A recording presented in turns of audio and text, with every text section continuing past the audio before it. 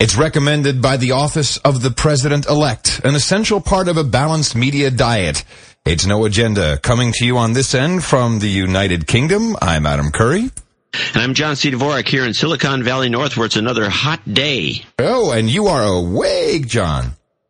You're energetic. I just, I took the red eye. I flew in from New York this morning, so. And boy, your arms tired. Yeah, bada boom, bada boom, bada boom. Yeah, actually from Newark. I love flying out of Newark. What a great airport.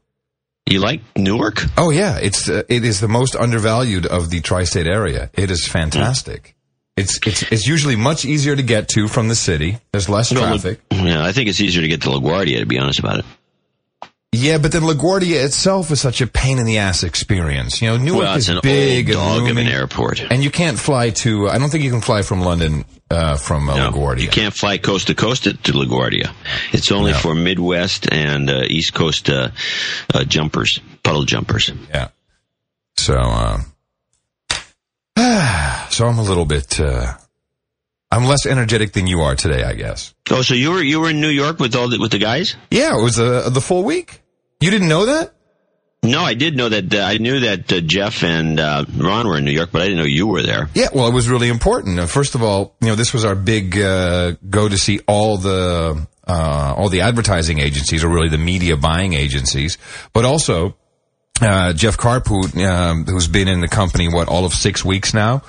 We need a little bonding experience. What the hell do you know? I mean, we talked to the guy for months before we asked him to join the company as CEO. It doesn't mean you actually know the guy. Know what I mean? Did you take him out drinking? Oh, well, dude, as I said, it was bonding. Not everything is appropriate. No, but that's really important. You get to know a guy. You get to know his jokes. You get to know what he likes to eat in the morning. I've known Ron for 14 years. It's different. How was New York? I love New York. Once again, you're a borderline New Yorker. I have to say I am. And even with what they've done with Times Square, I think it's actually improved it. I think they've done a great job. Broadway looks beautiful. It technically they've improved it. I mean, ever since Giuliani got in there and they cleaned up the place. But it doesn't have its old charm of hookers and muggers. No. I disagree. The muggers, there's not as many muggers. In fact, I didn't see any. But it does still have the charm, it's not exactly that way on 40s. But, look, we were doing business in New York. It's still the same buildings. It's still, kind of the crappy elevators. The wind is whistling through the buildings. Rooms are too hot or too cold. It rains. The guys with the $10 umbrellas come out. That's also New York, John. Yeah, but that's not just, but that's all over the city. And Flash Dancers is still there, doing fine, I might add. Did you go there? Yeah, of course. Really? You took Jeff? No. I went by myself. You went by yourself? Yeah, I had like 3 hours to kill before I was getting picked up for the airport. I'm like, what am I going to do? I'm already checked out of the hotel. I got literally 3 hours. It's drizzling. And I'm like, because from our hotel, I could literally see David Letterman's place, the Ed Sullivan Theater, yeah. Which has, beautiful Letterman Tonight Show signs outside. And I thought, oh yeah, he was always showing Flash Dancer, so I wonder where that is. And so I get out my... Oh, you've never been in there before? No, I haven't been to Flash Dancer. So I get out my Google phone, and I type in Flash Dancers New York, and it's like, oh, it's right across the street around the corner. So yes, I had a $10 beer. That was pretty cool. $10 beer. Did any of the girls recognize you? No. Oh, that's too bad. No, but it was very dark. So and empty. Because of course Wall Street is bust. Yeah, well, there should have been a lot of guys in there crying, a couple of the girls. I was talking to the girls, and they said, when Lehman Brothers went down, which is not far from there. There were guys who came in, and she said there were white as sheets, and they were crying, and since then business is only 30% of what it was before all the malaise started. Business is only 30% of what it was at Flash Dancers? Yeah. You mean to tell me that place was supported by Wall Street? No, you think? Unbelievable. Are you kidding me? That's what all these places are supported by. The guys who are in these strip joints are the sleaze buckets who are taking hundreds of millions of dollars in bonuses. Because that's all they did. They take that money, go down to Flash Dancers or Scores or Stringfellows or whatever, and spend thousands on not getting laid. Yeah, that's about it. Getting rubbed up. If that. Well, go see Alexa. The only thing they massage is your wallet. Yeah. So that was, maybe that was part of why I wanted to go in there to find out how that was doing. Because when we had bank clients in New York. Oh, that's the reason. Okay, I get it. Well, it was part research. I'm writing it off. To my friend of mine who used to be a major book writer, I should mention his name, but maybe I shouldn't, but he used to be a writer for PC Magazine, lived in New York, a major Windows book writer, put a Windows tattoo on himself. Oh, man. He became an aficionado of all the strip places in Manhattan. Really? First name basis with all the girls. Cool. So I said, well, geez, you've got to take me around. And excellent. So we took me around. I met all these different girls who were all just, they were all, falling all over themselves when they saw him. I guess he was a big tipper. Mm-hmm. And everyone knew him. And, I'm wandering around like a fifth wheel. But anyway, we went to that place, Flash Dancers? Yeah. When they were closing. So we stayed after they closed. Oh, that's when it gets fun, man. Well, couple of the girls come sit down so they can talk to him. I keep resisting saying his first name. And so one of them sits down and, we're getting to a conversation. The first thing they do is they tear off their pasties. They all have pasties. And they just hate these things and they just tear them off. So they're sitting there. What do you mean? I've never seen pasties in Flash Dancers. Oh, they used to have, these days it was apparently a law. What is it, 1930, John, when they still had tassels? Well, no, these pasties, you can't see them. It just looks like it's a piece of it's clear goo. Oh, and it's just to keep form and to keep it up, or what is it? No, it's for just a base. It's to when Giuliani came in, they required this, and it was a way of getting around flaunting the law. Oh, but they were completely topless here. Yeah, well, you can't see this stuff. Anyway, so I think I was close enough to know, John. Oh, okay. Well, they apparently changed the law, but anyway, they had to take it. So anyway, they're sitting, but beside the point of the story. Yes. So they're sitting there naked, essentially, with a G-string. Yeah. And so one of them talked about, she says, well, I like to get out of this town. I'd like to go someplace else, but, I'm a stripper and I just have to find someplace else to go. I'm just waiting for my sugar daddy. And with all my infinite wisdom said, you ought to go to Atlanta. There's a million strip clubs down there and it's really pleasant down there. Was it Cheetahs? Is that in Atlanta? Is that the big at the time was the Gold Club, Cheetah 3, Cheetah 4. There's a bunch. The place was crawling with them. They John, don't have them. Once again, you amaze me. You are an aficionado in truly everything. John C. Dvorak. You know something about everything. Now, this is, ladies and gentlemen, is an example of somebody stepping all over your material. Sorry. So anyway, I say to the girl who's sitting there with her friend, basically nothing on, and I say, you should go to Atlanta, and she pipes up kind of adamantly and says, I would never do that. They dance nude down there. Oh, man. I couldn't speak after that. I was just like, what? Well, I think it's a fine service. And I'm all for it. It's just a bunch of girls that can't get work otherwise and usually have a pretty cute figure. No, the girl I met was Polish, and she was studying business. And she was supplementing her student income by working 3 days a week. Yeah, right. Oh, man. So anyway. My favorite, there's a couple of, I don't like these clubs, by the way, for anyone out there who wants to know. Because at some point, when you're younger, you go to enough of these places, and I've actually gone through 2 iterations of these things. And, it's boring and expensive at the end of the day. Well, the expense, actually, it's not as expensive as it could be. And it's not as expensive as some of those mobbed up places where they really take you for everything you have. But I have taken it upon myself because you run into a lot of people that get to go to Manhattan and, they're from out of town or they're whatever they want, and they want to go to these places. I'm talking, I go to a business meeting with some, big software company or something. That's always pathetic. That's pathetic. Oh, hey, we're not home. Our wives are away. We're all guys together. Let's go to a strip bar and drink and hoot and holler. Yeah, I hate that. Well, the worst. So I usually make sure to go, not because of the strip club, but to keep these guys from getting ripped off. And now I know who you're talking about. Yes, okay. And so so you go in and you just see these girls are like vultures.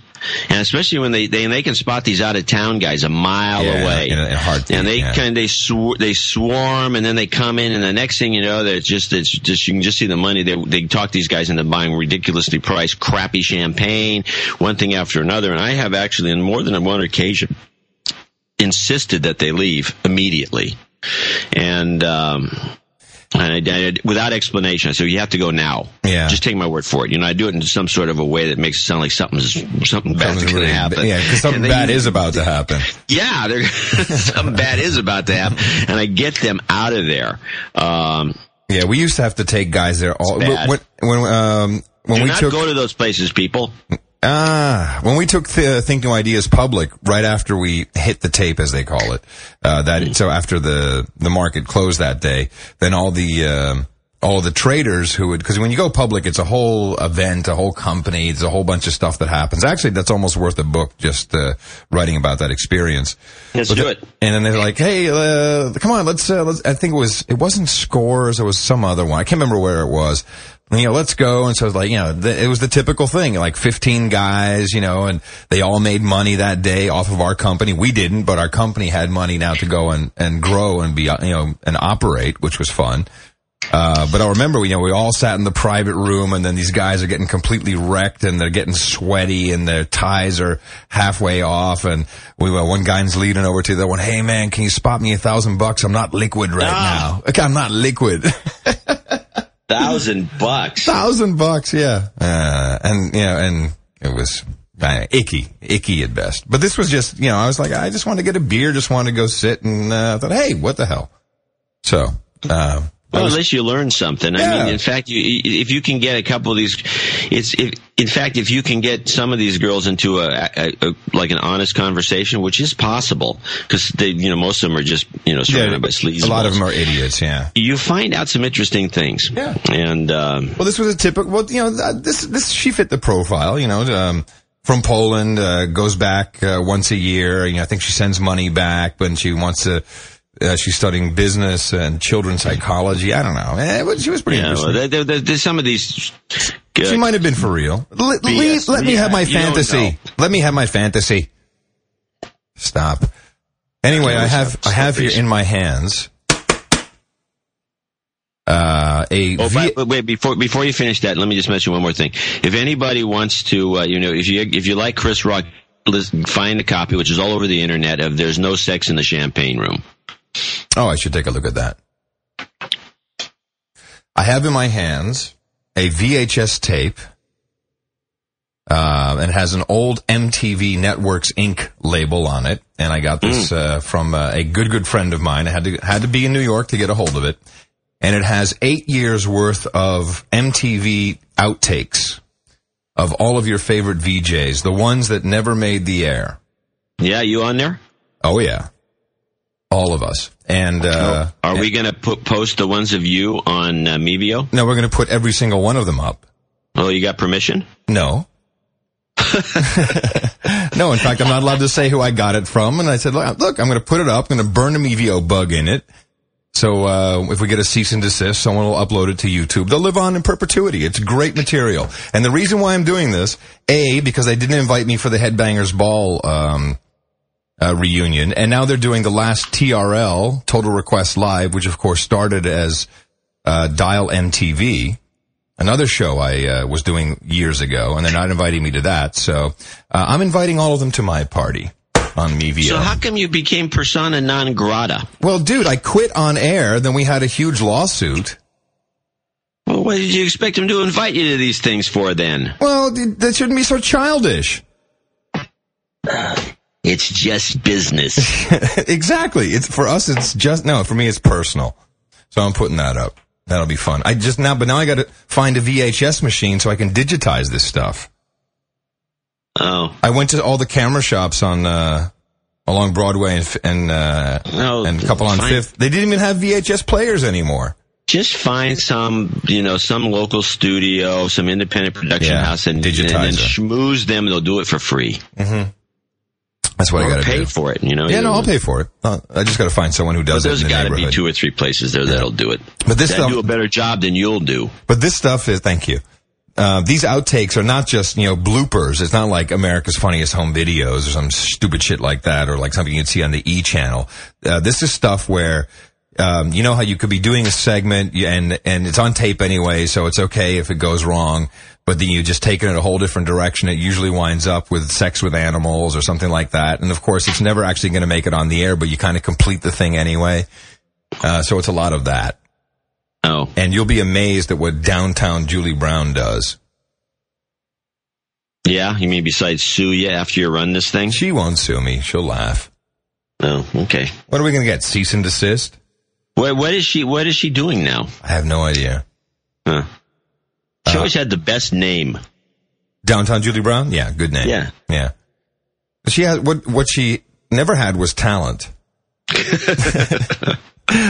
Well, that's pretty much par for the course for that place, if I'm not mistaken.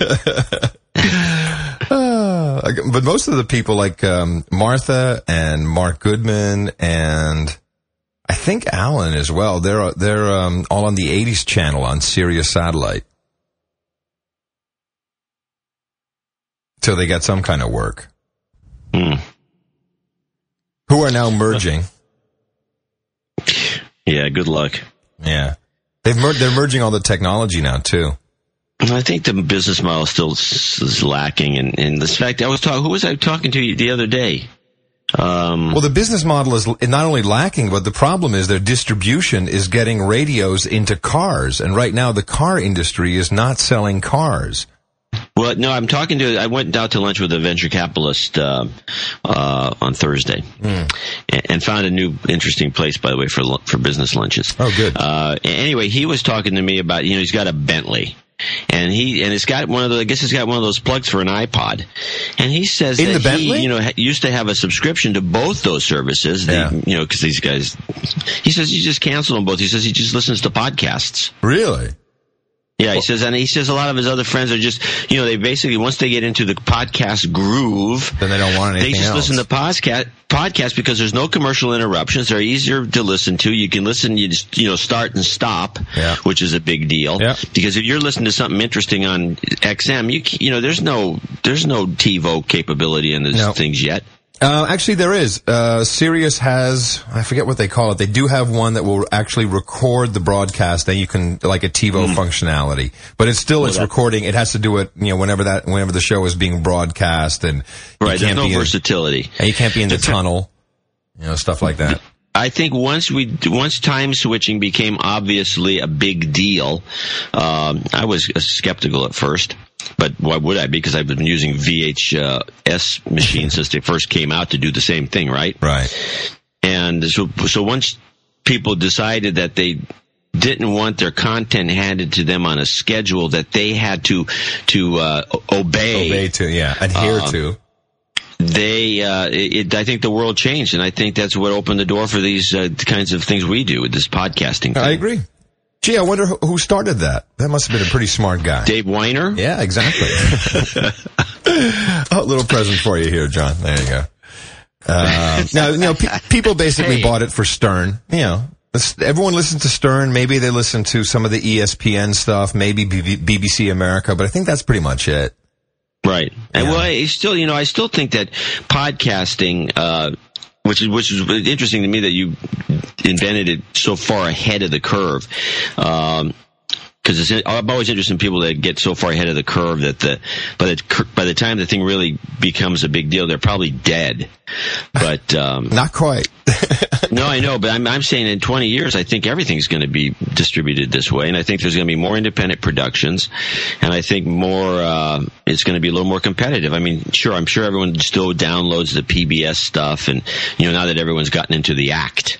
Well, I do think there will be one maybe minor difference that, if we actually could have complete ubiquitous bandwidth everywhere at reasonable throughput rates, then there might not be that much reason to have to download stuff before you can listen to it. It may actually be able to be streamed and started and stopped live, but, it requires a huge infrastructure, which we clearly don't have. So now but I think what's overlooked, because you're not the only guy who said this, but I think what's overlooked in this analysis is that that's actually a throwback. We don't need to I think it'd be great if we could stream stuff, and I think it's still important for like sporting events and things where you really don't want to listen to it on tape. Well, but I'm just talking about saving more time. Because, there's lots of people using iTunes for podcasts, but I don't really know how well it works if it's really downloading in the background. I think that probably when someone wants to load up, they say, okay, give me all my stuff. And that the speeds are now fast enough that it kind of comes in and you can do it. It's maybe a 20-minute ordeal if you got a couple of shows you want to download. But it's not really fully automatic. So all I'm saying is just to make it easier so it's not about the live stream. It'll be on-demand streaming is what I mean. It's not like live in real time live. But you can just access it on demand. I think that will happen more and more. It's just because it saves the audience more time at the end of the day. Yeah, no, I think it'd be better if you just had a big menu. Yeah. Here's ideally what I'd like to see. Okay, here we go. You have your player, or maybe not even your player, but you have a connection to a player that's built into the car, or who knows what, that's through Wi-Fi. You have a menu that comes up on your screen, and you just click on the 10 podcasts you want, or subscribe to them so they update automatically through some wireless system. And then, you're done. Or you go to a website and some guy has a podcast. You just click on that and there's some mechanism. It just automatically throws it onto your playlist.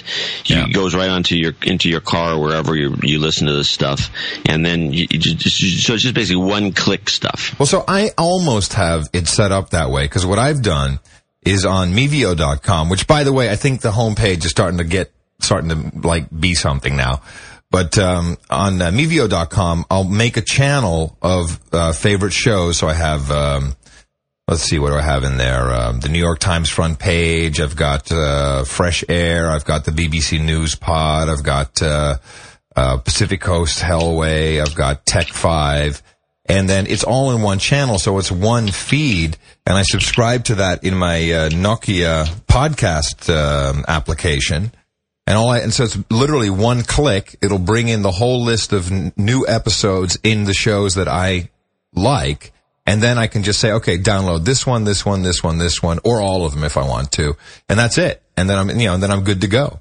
So, and that's getting pretty close to perfect, I would say. Yeah, I need something like that. I mean, I'm still. You have an E71. You can do the same thing.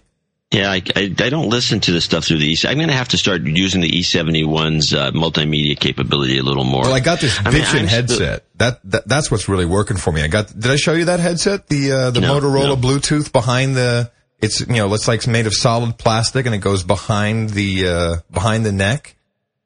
I'll show it to you. It's awesome. Let me see if I have the model number on this. Doesn't say. You're looking it up? You're Googling? Yeah, I'm Googling. I picked this up at the San Francisco airport last time I was leaving, and it's awesome.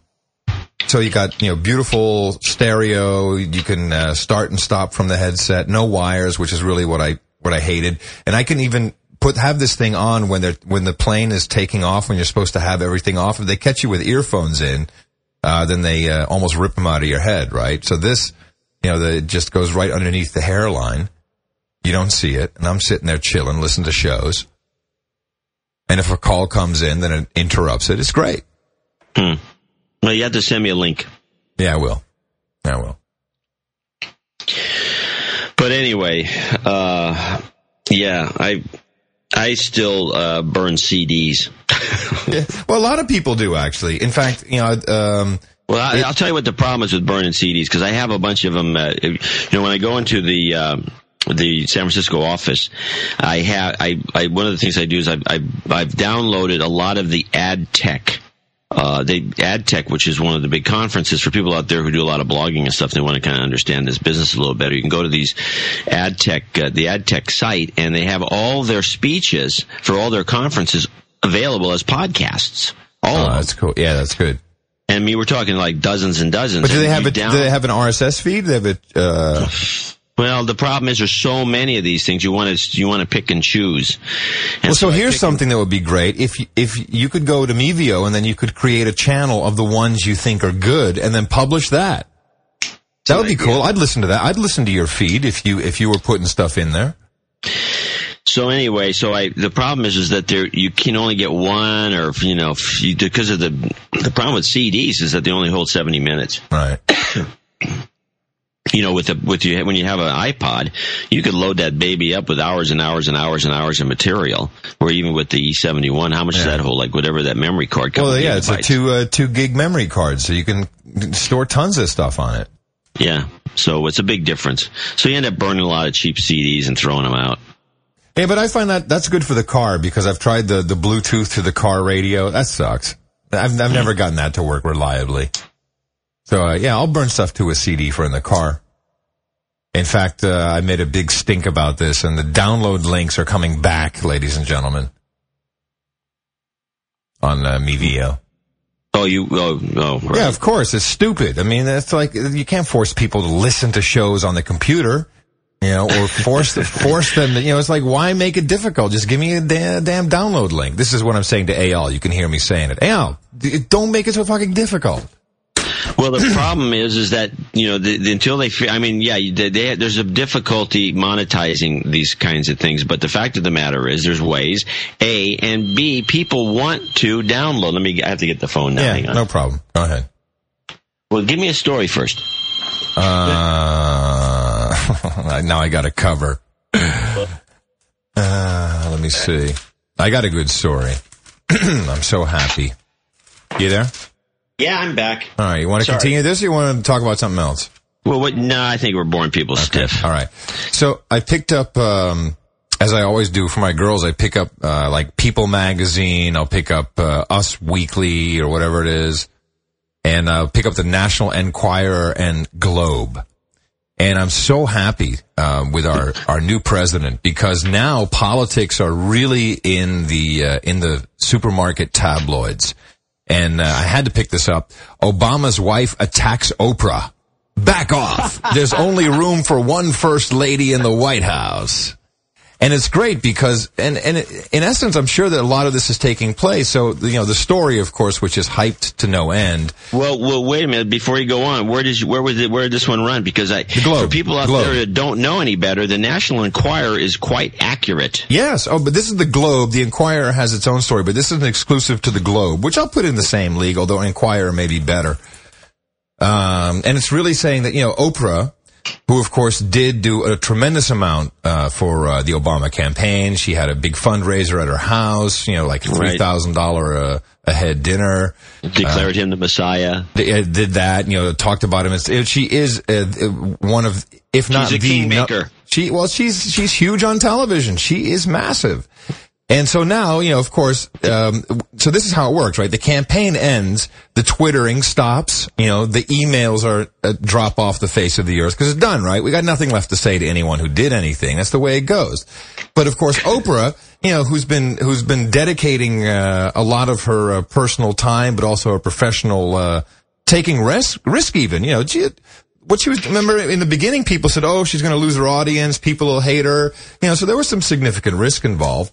So you're not Oprah, and it's not like all of a sudden, okay, thanks, I'm a president. No, she's calling up and she's going like, all right, so I'll be hosting the inaugural ball. This is the dress that I'll be wearing.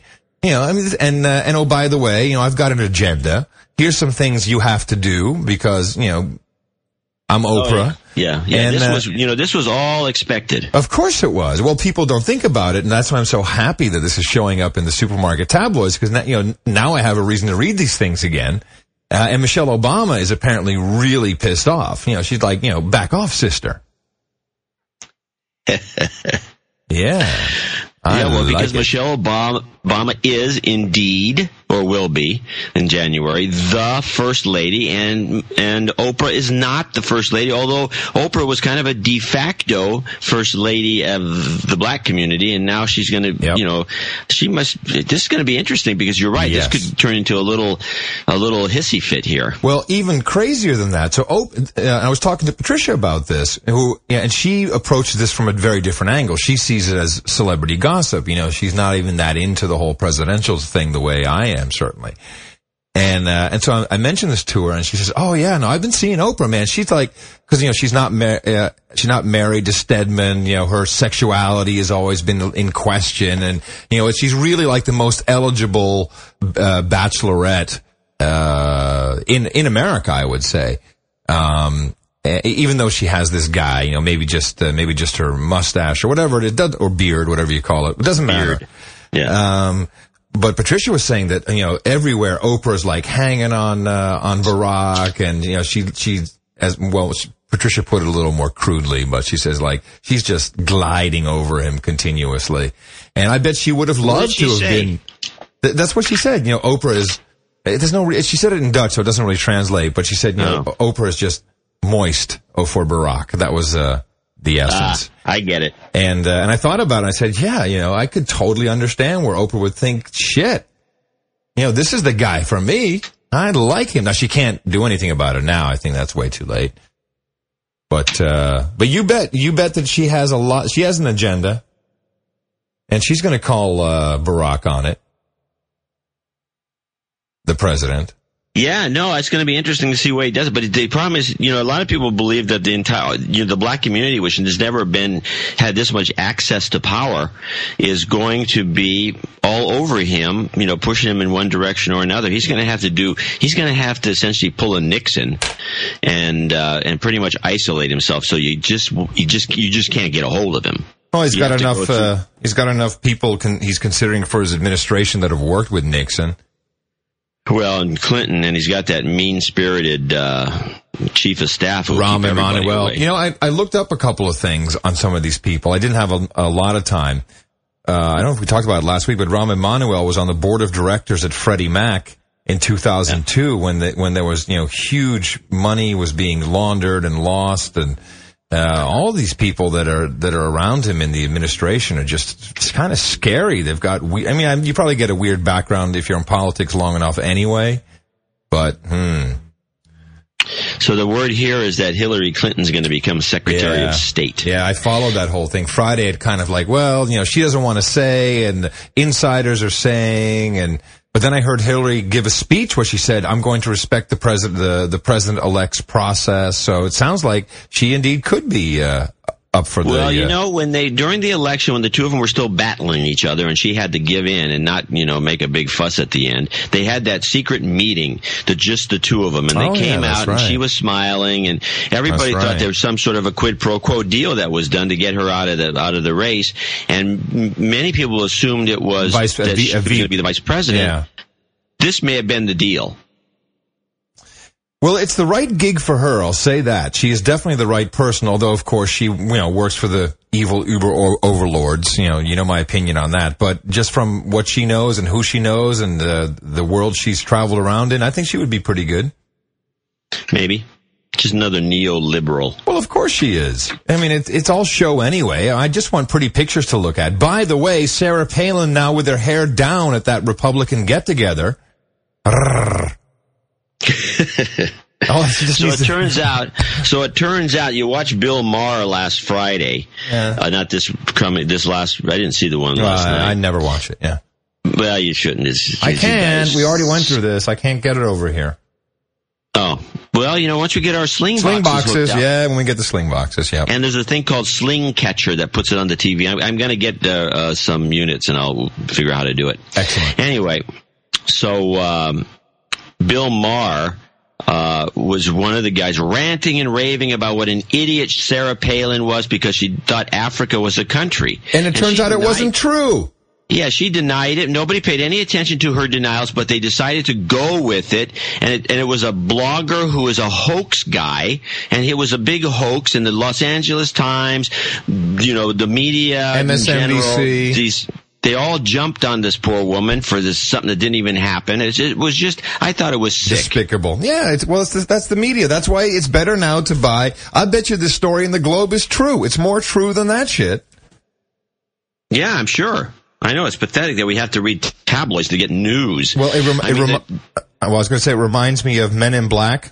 I think it was the first Men in Black where Tommy Lee Jones is showing Will Smith the ropes, and then he walks by a newsstand and he stops and he picks up the National Enquirer, and then Will Smith says, "What's that for?" He says, "This is research."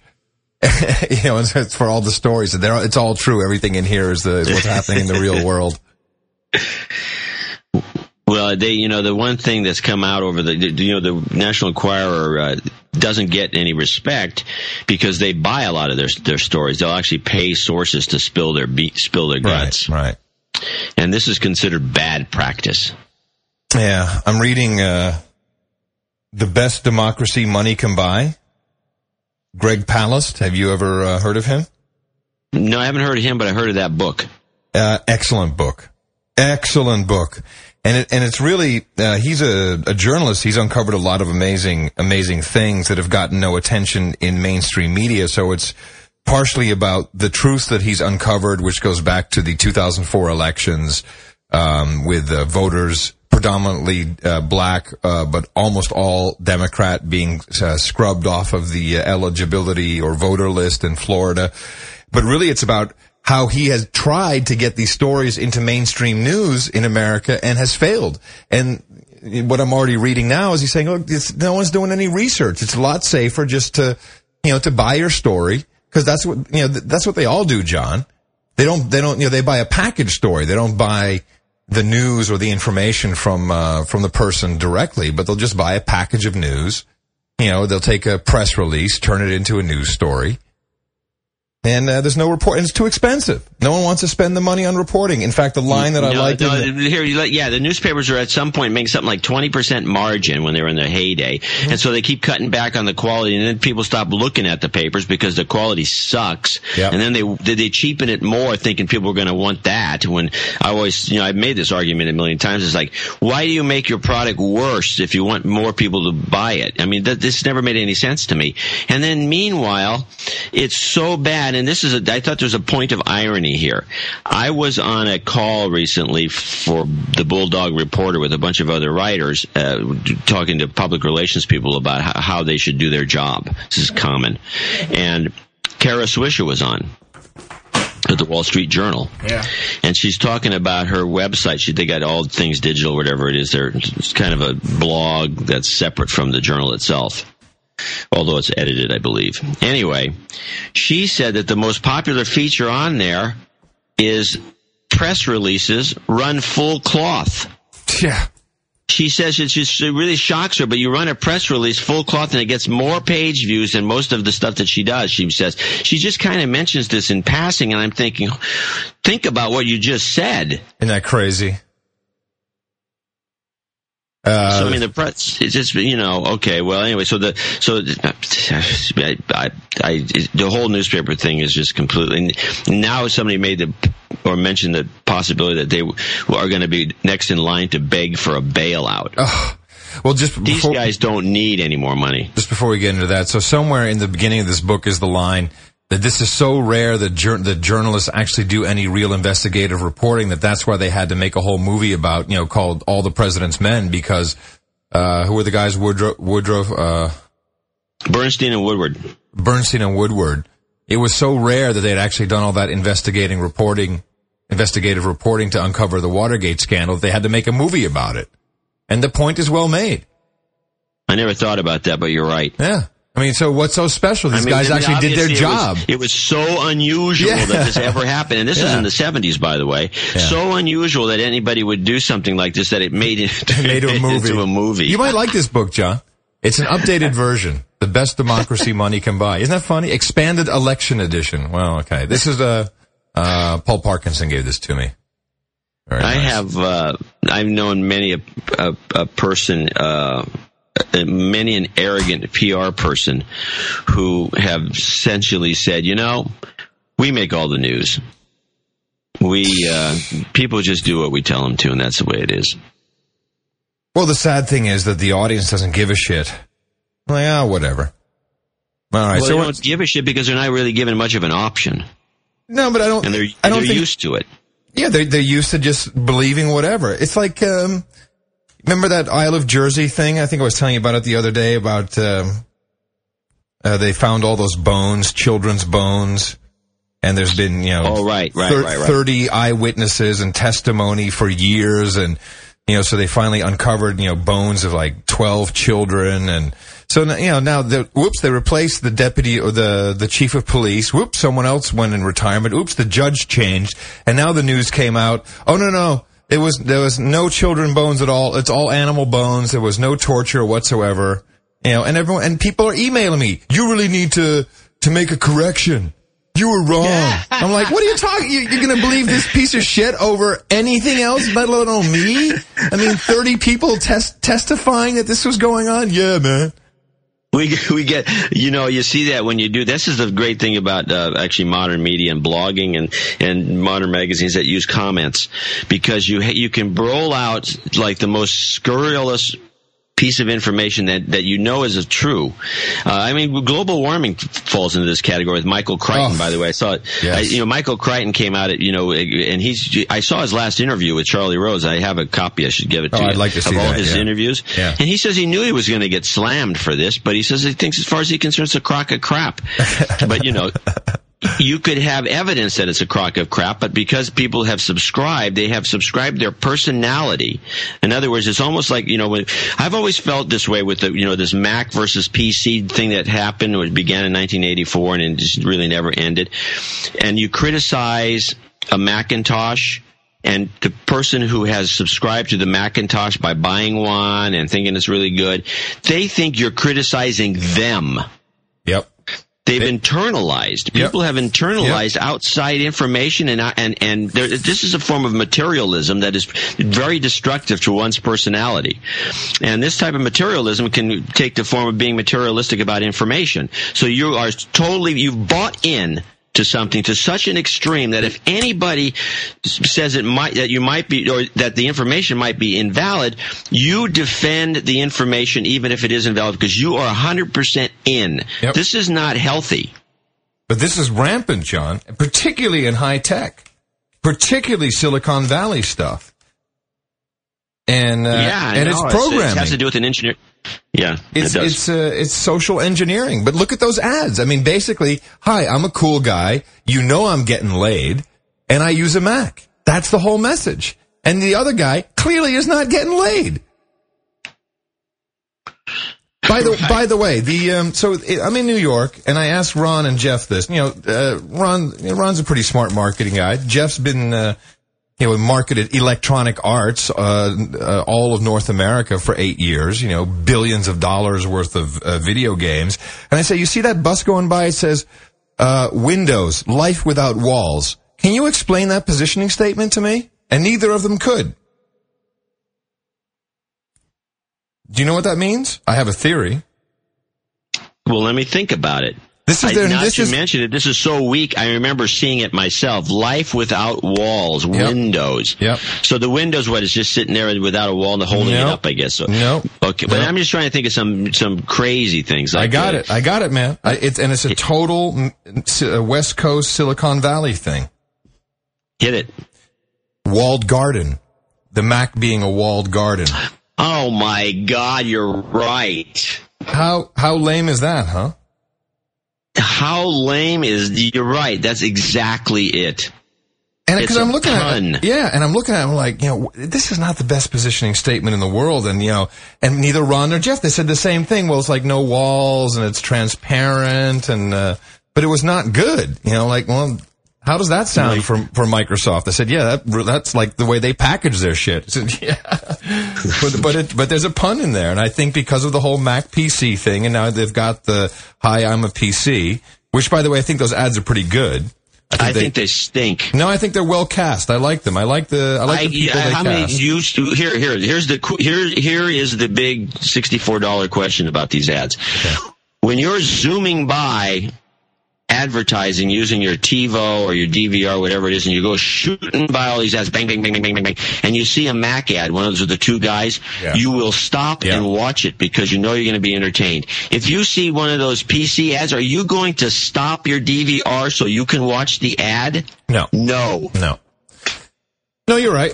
But that's the difference between advertising and making a better ad and doing something which I believe is the next, and what we are doing, the next level of advertising is you turn it into entertainment.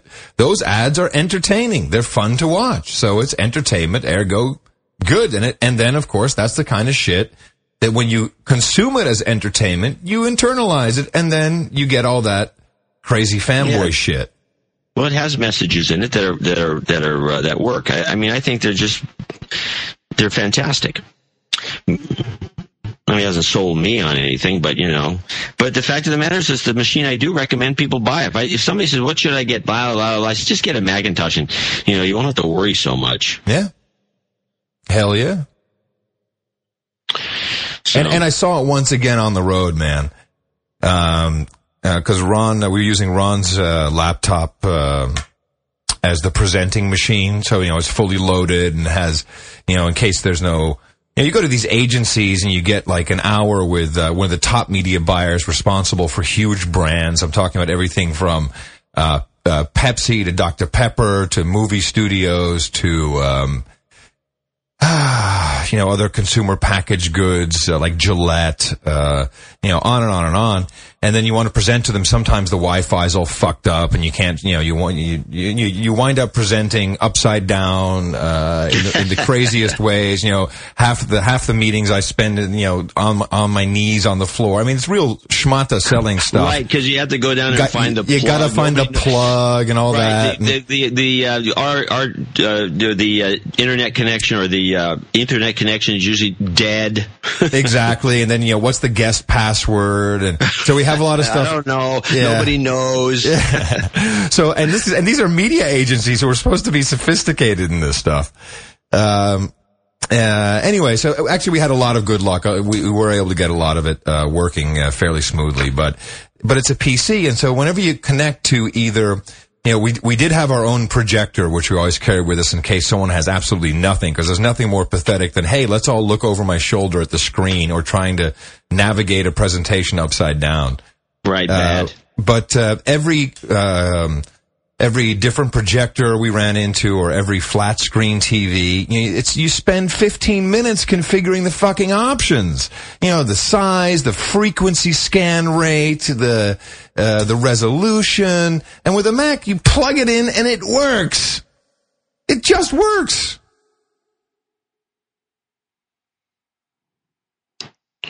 Hello? Yeah. So did I internalize that? It sounded a bit. I think so. You sounded like a little too happy about it. Yeah, no, I agree. The whole thing's a disaster. And I used the Google phone a lot. The problem with standardization. What? I'm sorry? I used the Google phone a lot this trip. Oh, I didn't know you had a Google phone. Yeah. I got one from the office. I was supposed to get a Google phone. They never got me one. Well, no, I got you the E71. Listen, you don't want the Google phone unless you want to test it out, because the battery life is... that's what I want to do. I want to test it out. Okay, well, you can have mine. I'm done with it. Is it a dog? No. Is that what you're saying? No, what I'm saying is... I thought I told you this. The phone itself is a dog. It's HTC makes it, and the battery life, because of all the shit that's in there, whatever, it's like 3 hours. That's not worth it. There's still a lot of basic stuff missing, real basic stuff like, I'd like to, send a web page via email to someone. Forget all that. This is an operating system that, combined with the Google services, here it is, the cloud, is absolutely at consumer-friendly enough level, and I could see this operating system, unlike Symbian, I could see this going on to netbooks. I could see this being a very lightweight operating system that works with all the Google services, giving you enough to have a real experience in life, free as an operating system. I'm really quite Yeah, so I'm surprised by it. So you think this may be a Trojan horse? Not in the sense of a virus, but in the sense of like, here we come. We're going to do this phone. Look, it's just a phone. We're just doing a phone. No, we're just doing a phone. But in fact, they're working on blowing out a real operating system that's going to be on real computers, running all these cloud apps before you know it. Yeah. Well, I know that they're already going to do it on a Sprint phone. So they're just going to be, pimping the OS out everywhere they can. And I don't see why they wouldn't put it on bigger devices. It just makes perfect sense to me. So then Microsoft was right in their paranoia. Yeah, I think so. And it could do it, John. It really could. It already has the touchscreen hooks built into it. So that's kind of cool. Which, by the way, the hotel we were at had those big Microsoft coffee tables. It's kind of nice because what hotel was this? The Sheraton Towers. A pretty shitty hotel, but right in the middle where we needed to be for this trip. So you have these coffee tables, which are, I don't know, about 4 feet by 2.5 feet. And it looks like you're looking, from a top view of the beach. There's a little starfish there and there's some shells and sand. And when you put something down on the table, because I didn't recognize it at first, but you put something down and the water starts to ripple. And then you notice in the 4 corners, there's a little tab. You hit it, and then boom, you get Google Maps or Google Earth, I should say, or it's probably Microsoft Live, but it looks like Google Earth. There's pictures of the hotel, and you can do all the rotating and the pinching and the expanding, and it was good. That's the shit Microsoft should be making. Yeah, well, if it's even Microsoft, it worked too well for it to be Microsoft, honestly. Well, they're not going to, they drift in and out of these things. It's like weird, and I don't know what's going to happen. I mean, more people, apparently the government of Holland has decided to go open source. Yeah, they've been working on that for a long time. I think that's a damn good initiative. That started in Amsterdam, I believe. That's where the initiative started like 10 years ago. Sitting down with the Dutch guy yesterday. Oh, yeah? Where was he from? From the government? Philips. Right. And he was just going on and on about how his company doesn't, they're running Linux and open Office because, he says, why should we be spending $800 a head for Office when we can just run Open Office and it does most of 99% of what you want done? And he mentioned, I didn't know this, but the newest version of Open Office actually will read and write a docx file, which I've told everyone in my family never to use. Yeah, I hate those. You get PowerPoint X files as well. Completely not backwards compatible with anything. Yeah. Well, this is why Kleiner Perkins invested in what's the name of the company? Kim Polisi's company. It's like an IT services company that has it. That will service installs of Linux. For the Linux organization. You need that anyway. I mean, if you got a big company, you need someone on the outside helping you. Unless you want to have thousands of consultants running around. Or IT guys. You really need somebody from the outside. I ran a 700-person organization. Yeah, you need help from the outside. You really do. You can't have like 2 good IT guys who know what they're doing. You have no idea what you're saying. This shit is hard. I mean, forget about just the physical layer of keeping that working. The idiocy. I mean, you need 2 people full time for the idiots. Every office needs at least one person. I lost my password. My computer won't start. Blah, blah, blah, all of this shit. And then, with Microsoft keeping compatible versions of Office, are you kidding me? So, then you have to have all this central install stuff, and then people want laptops to be mobile, and then then that's the worst. Because how are you going to maintain that? Oh, no, hats off to the IT people of the world, man. Shit, that is not an easy gig. They should send the wineware. No, I'm serious. So, speaking of Dutch, the big G20 financial summit taking place today, Saturday, November 15th, 2008. I just, now that you mention that, they just did I was watching the Jim Lehrer thing and they had one they had a long discussion about the G20 meeting, and I did tape it, and I'm actually probably going to try to send you a disc of it, or it turned out to be too long for me to upload, but go on. Because I have some thoughts on it. Well, so I have many thoughts, but I was going to kind of ease into it by saying that I was reading this morning on the way back from the airport, online, because I was just, surfing my phone, that, Jan Peter Balkenende, who was the Prime Minister of the Netherlands, rushed back to Holland. He, the conference had just started, and he turned around and went back because his father passed away, which is sad. But what I thought was kind of interesting is, the Netherlands is not a G20 country. And there are several, non-G20. It's like they call it the G20 like it's some secret club, but then they invite everybody else.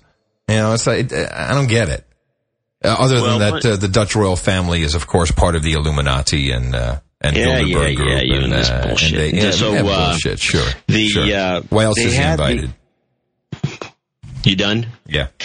So, they had, a pretty good analysis of the professor, and these all of them were expats from someplace else, and the one guy came up with the obvious. He says, he says everything was fine when you had right after World War II, and there was the first meeting was a G2, which was England and the United States, and then they figured out how they're going to do things. He says it should go back to a G2 with just the United States and China figuring out, because it says that's the real crux of all this. Of this problem is China and the United States. The rest of these guys are they have their own agendas. He says there's nothing's going to come out of this meeting. It's a photo op. It's going to be just a bunch of guys arguing, because everyone has, and he outlined every one of these countries that are involved.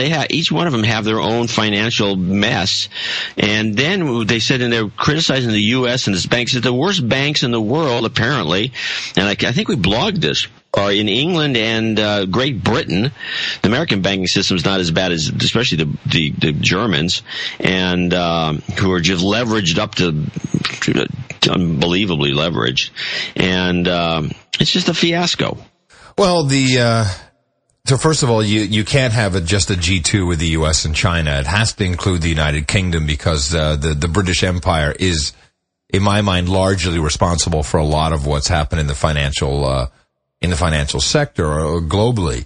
And we cannot ignore the fact that Brown, Sarkozy, Merkel, Trichet, who is the president of the European Central Bank, they are literally calling for a new world order and a new world financial order, where the IMF now, they're saying they want the IMF to be the central, like the spider in the middle of the web of a new global financial system.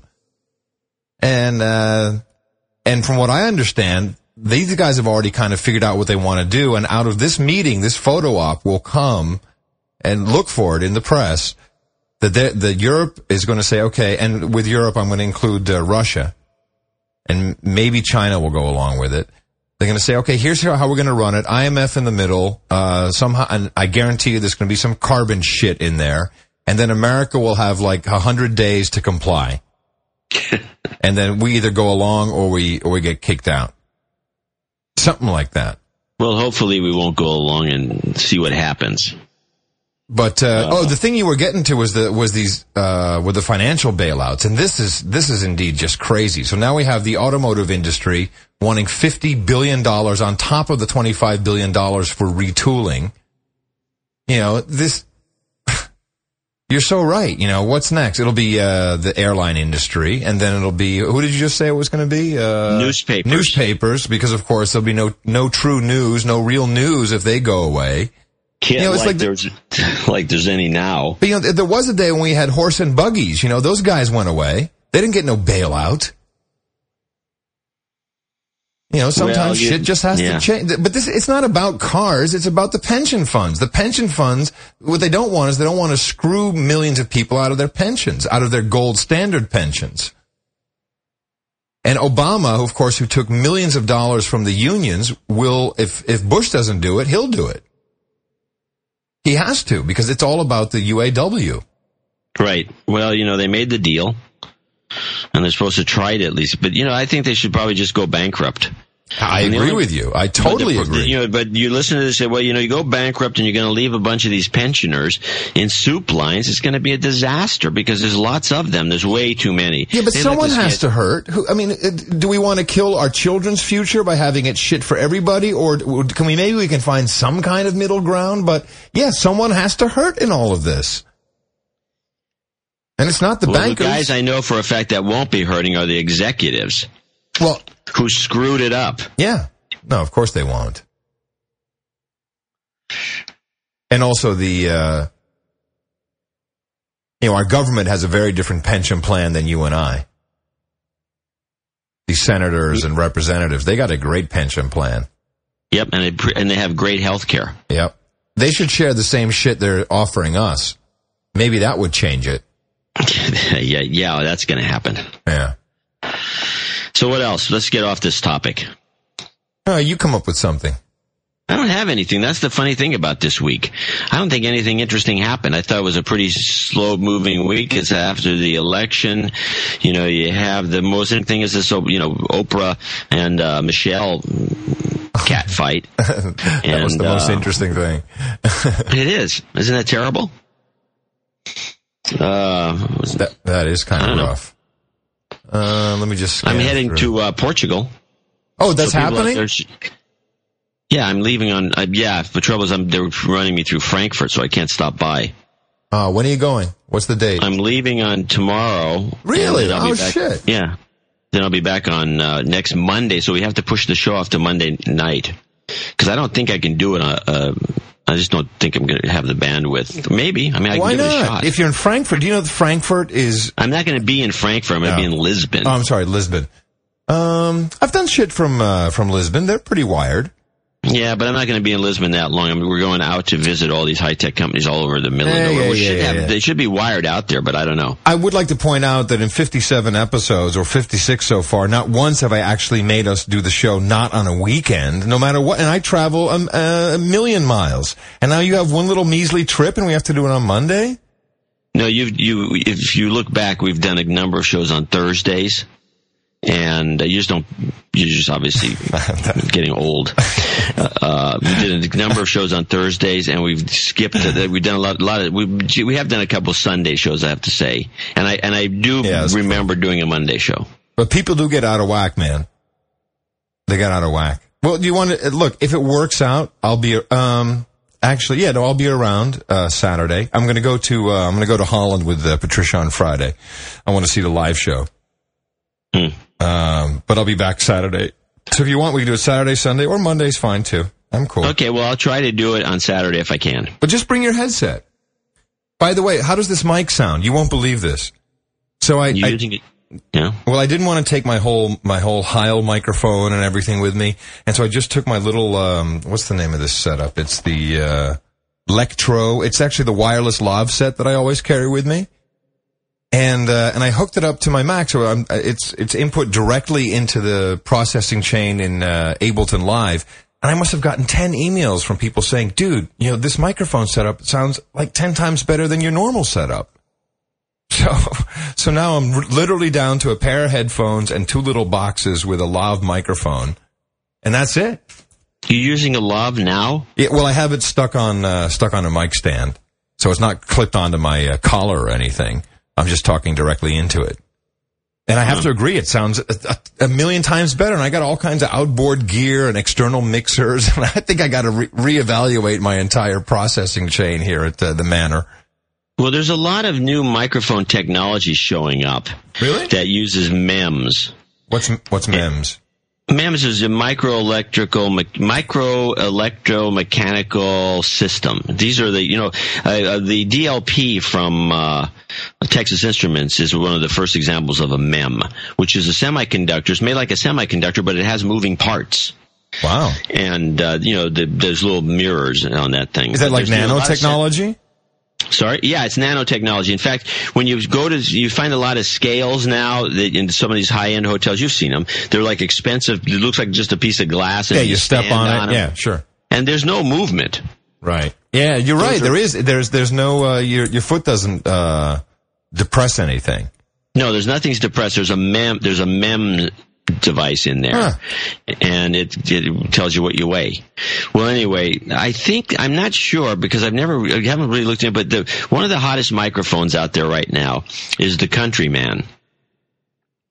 And the Countryman mic, you've seen it. Everyone has seen these things. They tend to be flesh colored, and it's a mic wraps around your ear, and it's got a little bitty thing that comes around in front of your mouth. And the thing is it's like a pinpoint. It's just it's extremely small little thing at the end. And a lot of country and western singers use them. Almost everybody who does. Oh, right. When you have, on the headset, sure. Oh, yeah. Really? Oh, okay. I was always wondering, they use it on lots of TV shows now, and I used to be against it because it would never really sound good, but in the theaters now, when you go to a Broadway play or maybe the West End, you can't, sometimes you can see the mics. They're now becoming completely invisible, and the sound is phenomenal. The sound on a Countryman, because the first time I used one was about a year ago, and somebody said, I said, these things, I said, yeah, I've seen these things. He says, you got it, you won't believe the sound. Yeah. And so you use it, and it sounds like a big condenser mic. It's gorgeous, the sound. They cost about $350, and it's just a really nice microphone. And they're called Countrymen. You know what the problem is, though? I mean, I'm pretty old school when it comes to broadcasting, and I like kind of having a nice fat, thing in front of my face. It's phallic almost, John. I mean, the idea of having a little puny, little tiny dick mic, it just doesn't feel right. I gotta have you can grab onto it there and move it around when you're talking. Yeah. Yeah. Well, I guess you don't have you and Ed Sullivan. It's like you have the big boom mics that were over the head. I got this email. This is something I did want to talk to you about. Now I got to find it.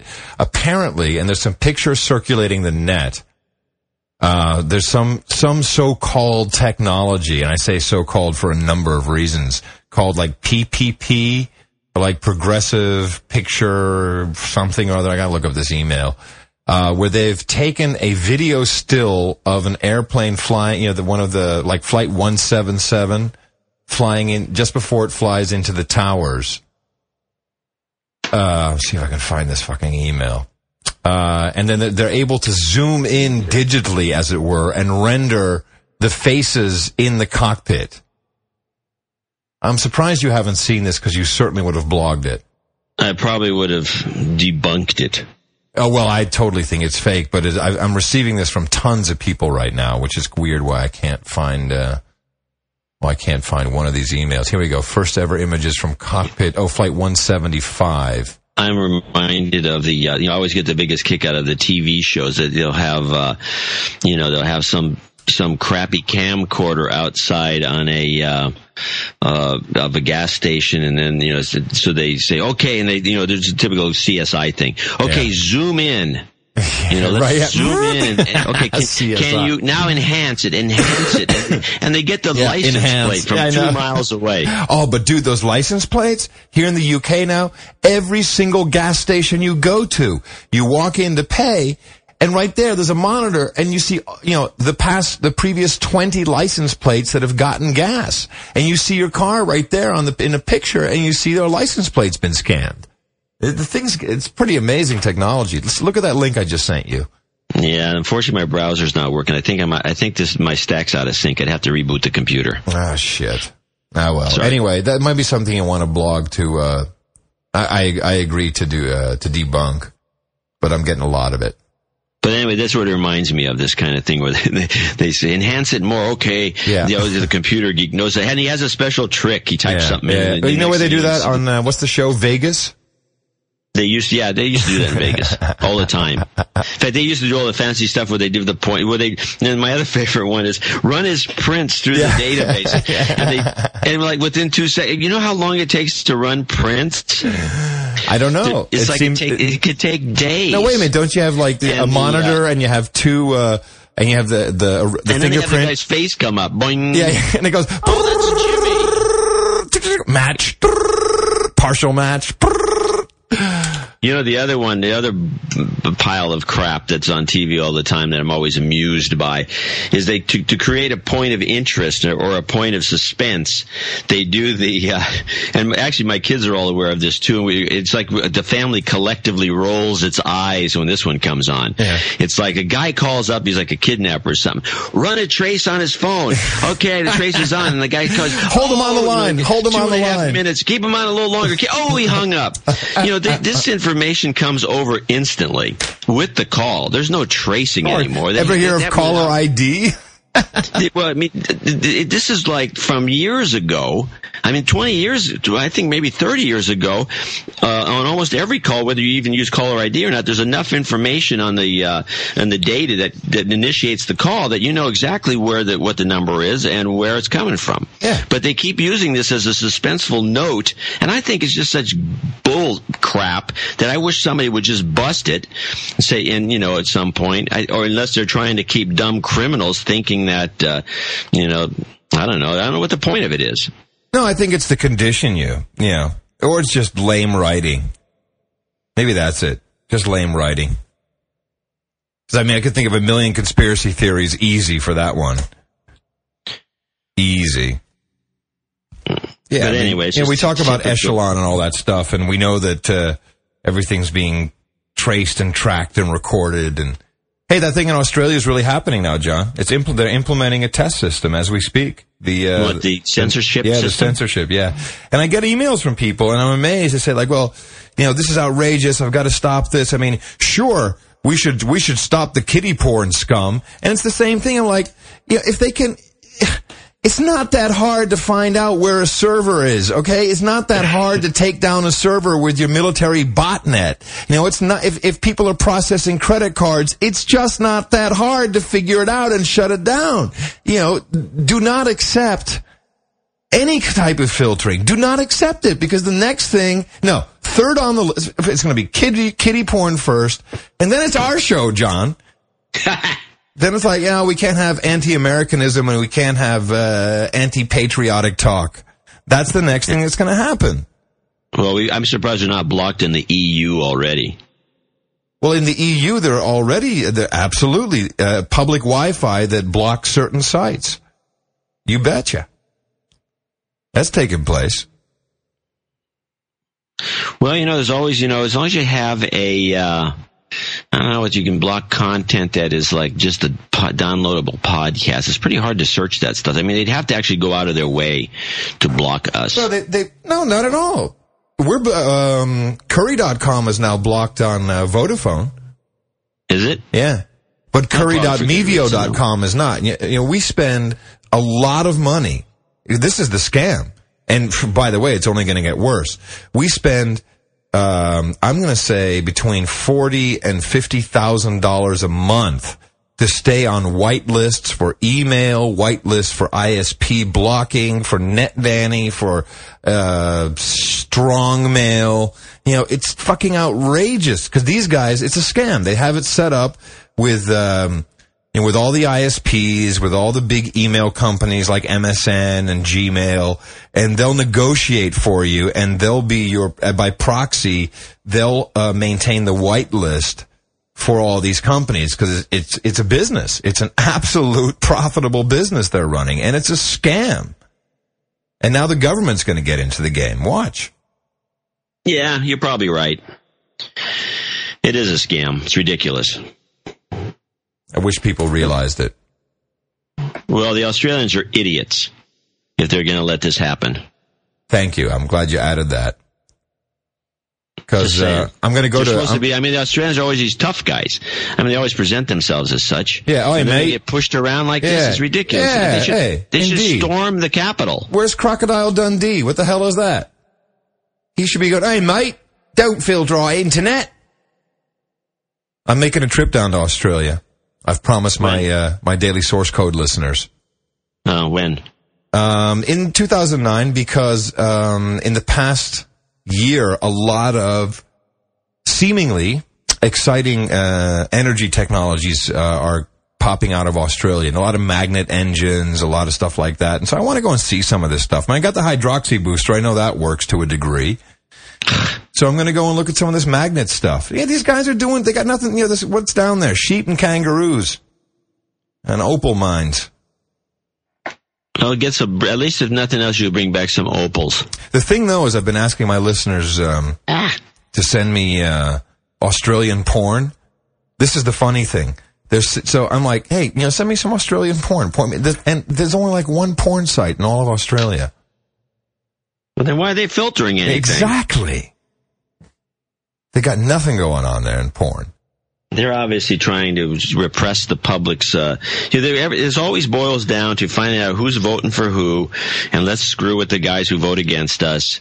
And, and the other thing, which I always say, one reason that you don't want the government monitoring all this stuff is, let's start monitoring private conversations of all the venture capitalists and see what's up, and we can make our investments appropriately. Yeah. With the money we just stole.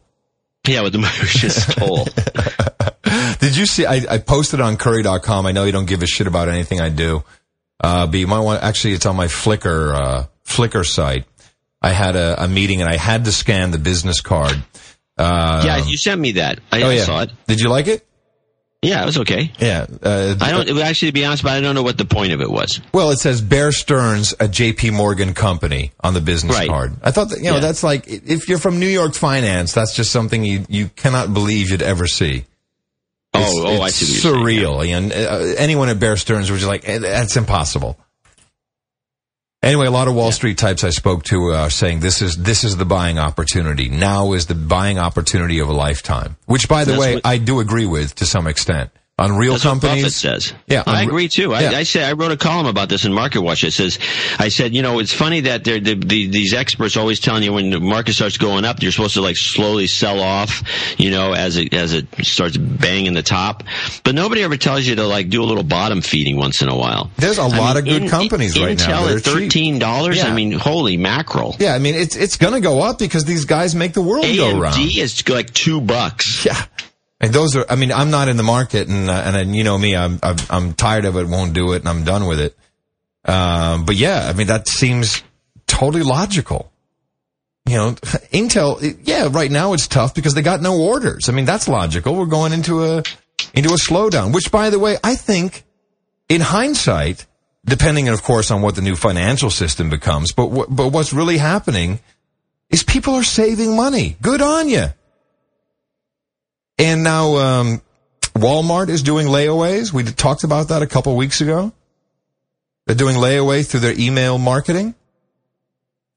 And, people are keeping money in their pocket. It's grinding the economy to a halt. So what? Shit's finally going to be affordable. For a while. So, there was a good blog post that we had of some guy, I can't remember his name, but he's like he's fairly famous as someone who's a good prognosticator. And he ran down a horrible scenario for the next 4 years under Obama, which concluded in 2012, where the best Christmas gifts was are going food? to be, food. Food. Oh, thank you, Mommy. Thank you. Oh, a cupcake. Oh, a cupcake. I got a potato. I got a potato for Christmas. What did you get? Well, listen, in the United States, we can't imagine this, right? But my father-in-law just turned 83 today. And guy's had a quintuple bypass, pacemaker for 25 years. But he was a 14, 15-year-old boy in the Second World War. And he ate out of trash cans. And we can't imagine that in the United States. Europe certainly remembers. It's not that long ago. There's a very different culture and food. Yeah, just imagine. And it can happen. Well, people do still, the homeless still go to, trash, bins. Here's a story that you would be amused by. The homeless still go to trash bins and grab stuff. And my wife actually used to go to Monterey Foods trash bin because she had so damn many rabbits to feed, literally. Yeah. That she'd get greens and she'd talk to these people. And these homeless people would come in there and get food for their family for whatever reason.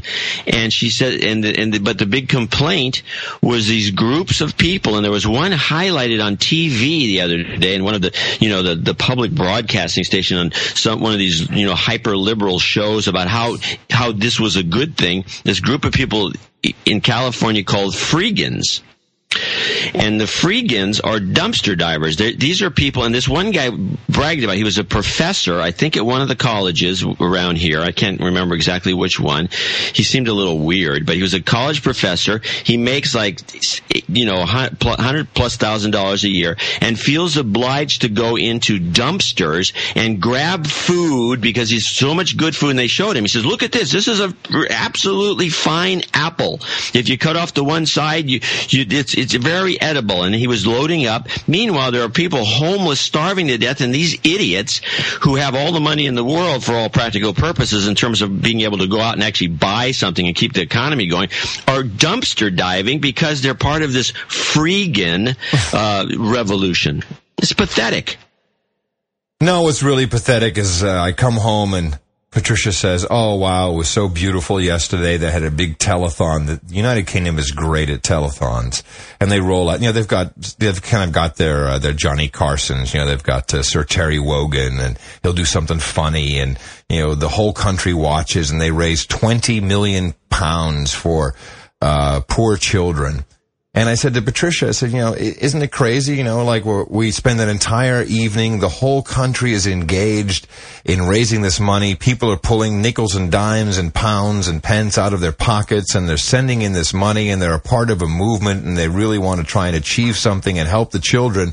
And meanwhile, 20 million pounds, that's a fraction of the 600 billion euros that they gave to fucking banks, which was our money as well. This just trips me out. Let one of them fail. Fix health care, feed the children, save the gay whales. We're done. Nah, these executives, they need their bailout. And they're taking it. They're like, these guys should be, this is, if you ever really see a true depression where you get to 25% unemployment, these guys have abused the privilege to such an extent. I've talked to, by the way, some billionaire friends of mine about this, and they're well aware of this possibility that the public could get to the point where they literally storm Atherton and burn down mansions and kill people. I mean, this happened during the French Revolution. This is not the kind of thing that doesn't ever happen, where the rich people are literally attacked in mass by hordes of angry people because they essentially abuse the system, which many of them have done. It wasn't like, somebody pointed out this the other day, how when Lee Iacocca took over, I guess it was Ford or whatever, he says, my salary is going to be $1 a year until I fix this company. Nobody does that anymore. Steve Jobs still works for $1 a year. Steve Jobs is the last one. Yeah. But the rest of these guys is, no, I'm going to make $300 million a year, and I want every bonus possible, and I want the golden parachutes and golden everything. So if I quit, you got to give me another $500 million.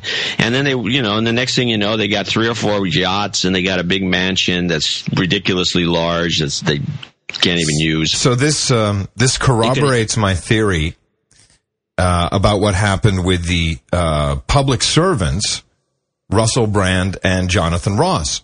So remember Jonathan Ross, who makes £6 million a year for doing a talk show on Friday night and a couple of radio shows on the public broadcaster, the BBC. It's always been a point of discussion, but now everyone's so fed up with all these, with these guys taking hundreds of millions in salary and fucking everybody, that, they go for the lowest hanging fruit, and the minute, Jonathan Ross screws up and it's just not funny, forget if he insulted anyone, he just wasn't funny, the whole country goes apeshit, and they're like, oh, this is ridiculous, and it is the first step towards exactly what you're saying, John.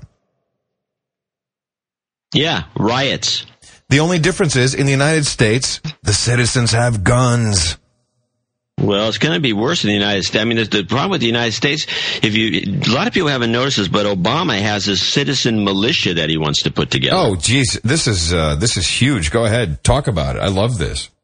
Yeah, and this was brought up in Colorado in July. He first brought this up, and it's never really been denied. And if you dig around on the website, you can find it right there. I'm going to BarackObama.com right now. It's on the website.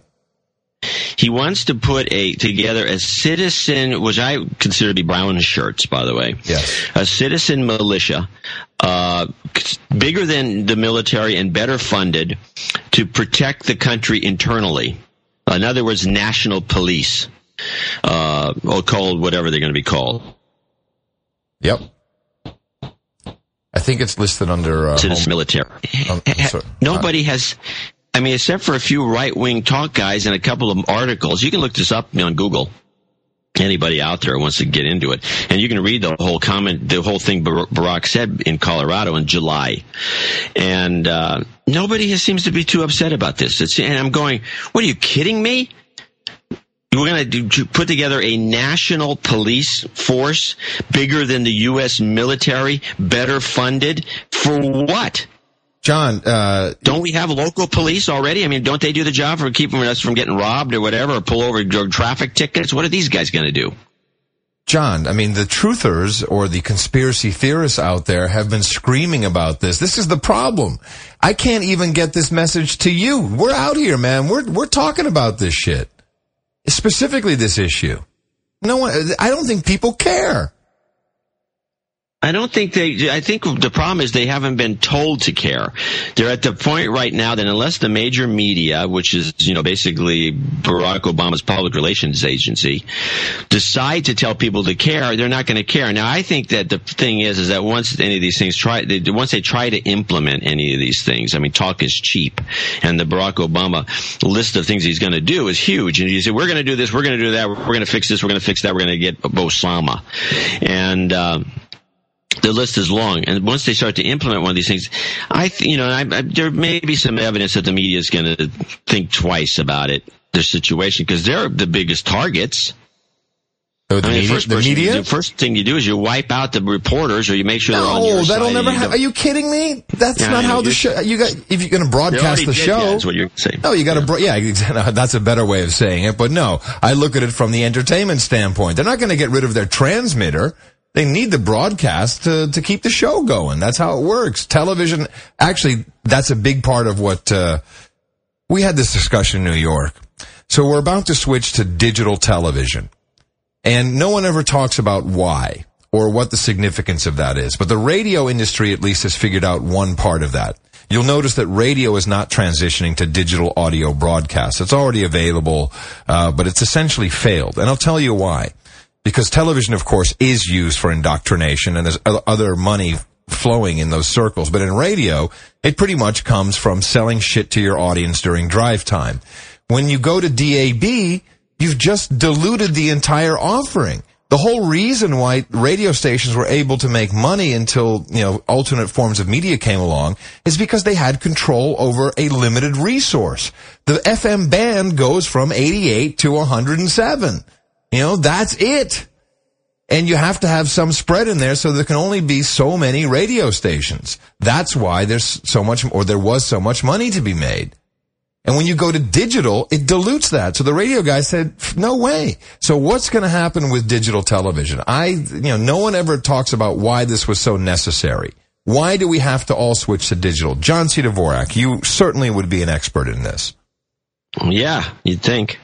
Well, the purported reason is to free up some bandwidth that they can auction off so the government can get more money. Really? Yeah, that's the purported reason.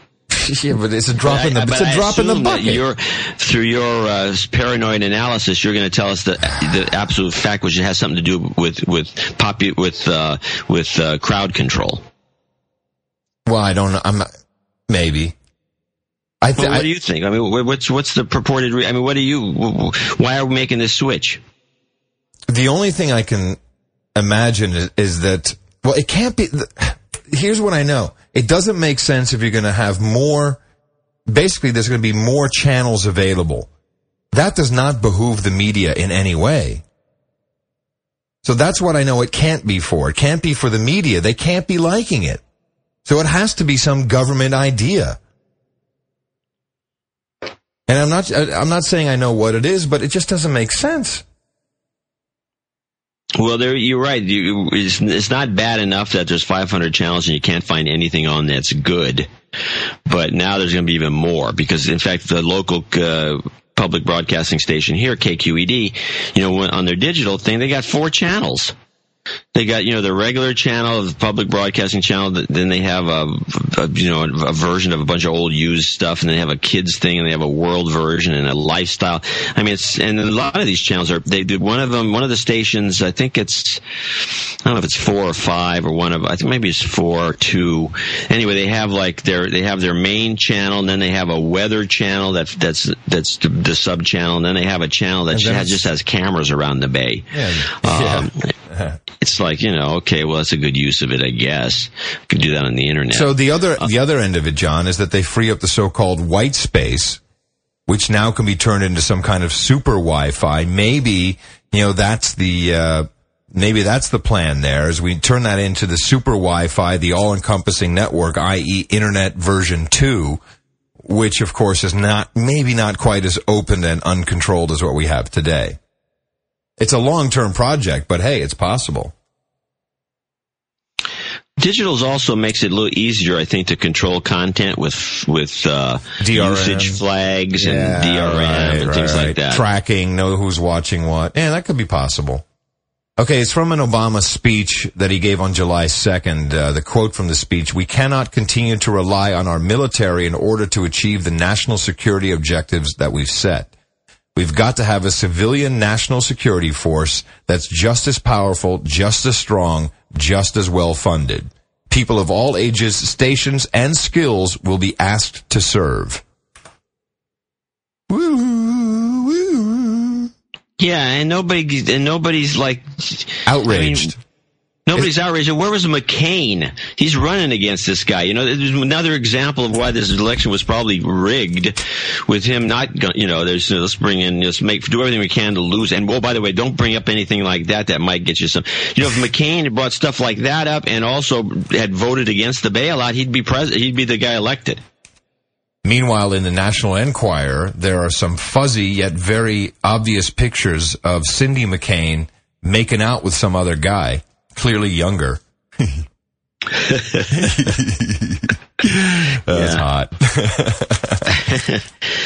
That was in the Enquirer? Yeah. I got to start buying this magazine, man. This is good. There's some good shit there. The other ones that broke the John Edwards thing, nobody was going to touch. It's another thing the media wasn't going to touch. This guy's having babies while running for president with strange women who are crackpots, and nobody's going to cover it because, we couldn't do it.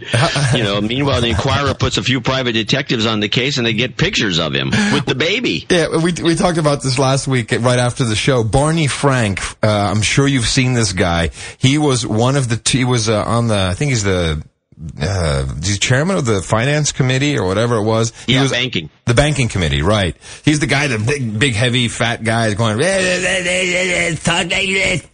And he got into a big fight with O'Reilly on Fox, which was pretty funny. So this guy has been he's a congressman, right? Yeah. Yeah. So he's been in government for almost 3 decades at least. But he in the 80s, he had male prostitutes in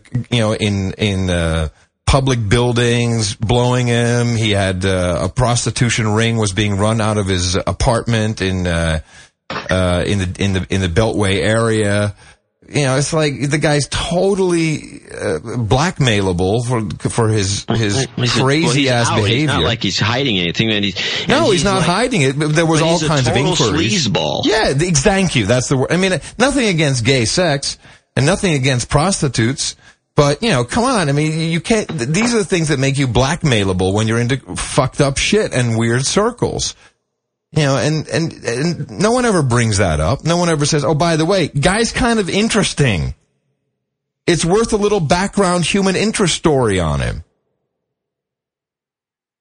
Well, maybe the Enquirer, the problem with these papers is that they only delve into politics once in a while to test the waters to see if they're going to get any more newsstand sales, because that's a newsstand sales vehicle. It's very European in that regard. A lot of people don't realize that most magazines in Europe are sold at the newsstands, not by subscription. And a lot of a lot of the headlines are based on, if it bleeds, it leads. But man, if you can get a politician having weird sex in like the garage or somewhere else, I mean, that's the stuff people love.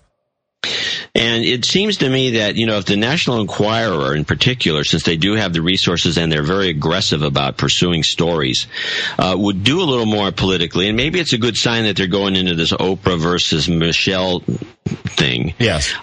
They maybe should bump around some other stuff because the regular media is not covering any of this, as proven by the John Edwards thing. And oh, by the way, when that finally broke in the National Enquirer, you should have heard all the apologists on all these talk shows on TV, representing the real media. Well, they pay for that. We knew about it, but we didn't know what to do about it, and we decided to cover, Sarah Palin's, kid.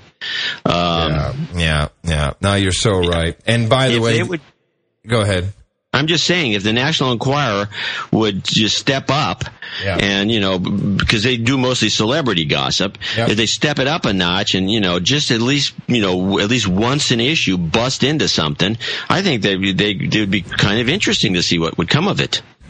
Well, it's clear that the tabloids are going to do it, and that's what, as I said, this is a good moment to wrap up, actually, because that's kind of how I started the show, by saying, I like this. I like the fact that this cult of personality is now going into perhaps the real, true print media, and you know what? It's okay to buy these things because they're entertaining as well. The one thing they really do well is they go out of their way to get the perfect picture for the headline. Michelle Obama looks like she has, they almost could draw horns out of her forehead. They got her in a really, really mean-looking pose. And there's a lot of fluff. You just got to pass over the fluff, the coke up Paula Abdul's nose, which, by the way, looks pretty true.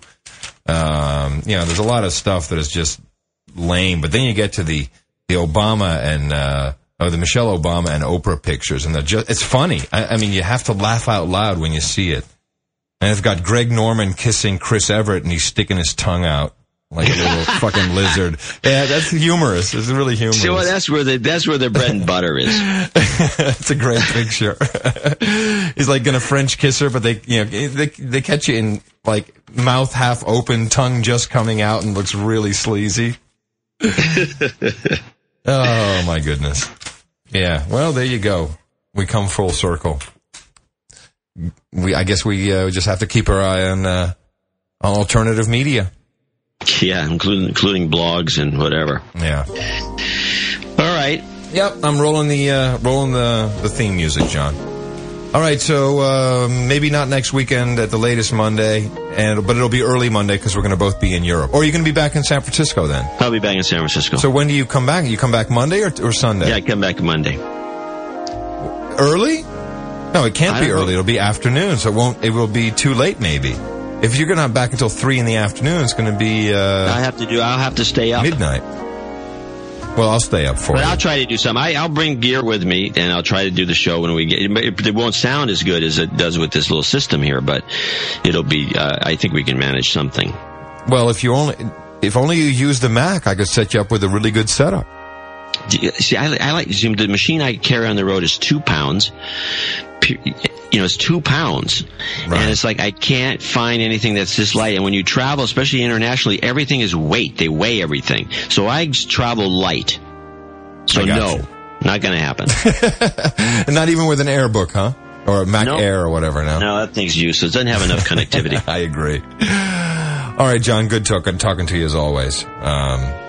And coming to you from the affluent suburb of Surrey in the United Kingdom, I'm Adam Curry. And I'm up here in northern Silicon Valley, Northern California. I'm John C. Dvorak. And we will talk to you again in about 7 or 8 days right here on No Agenda.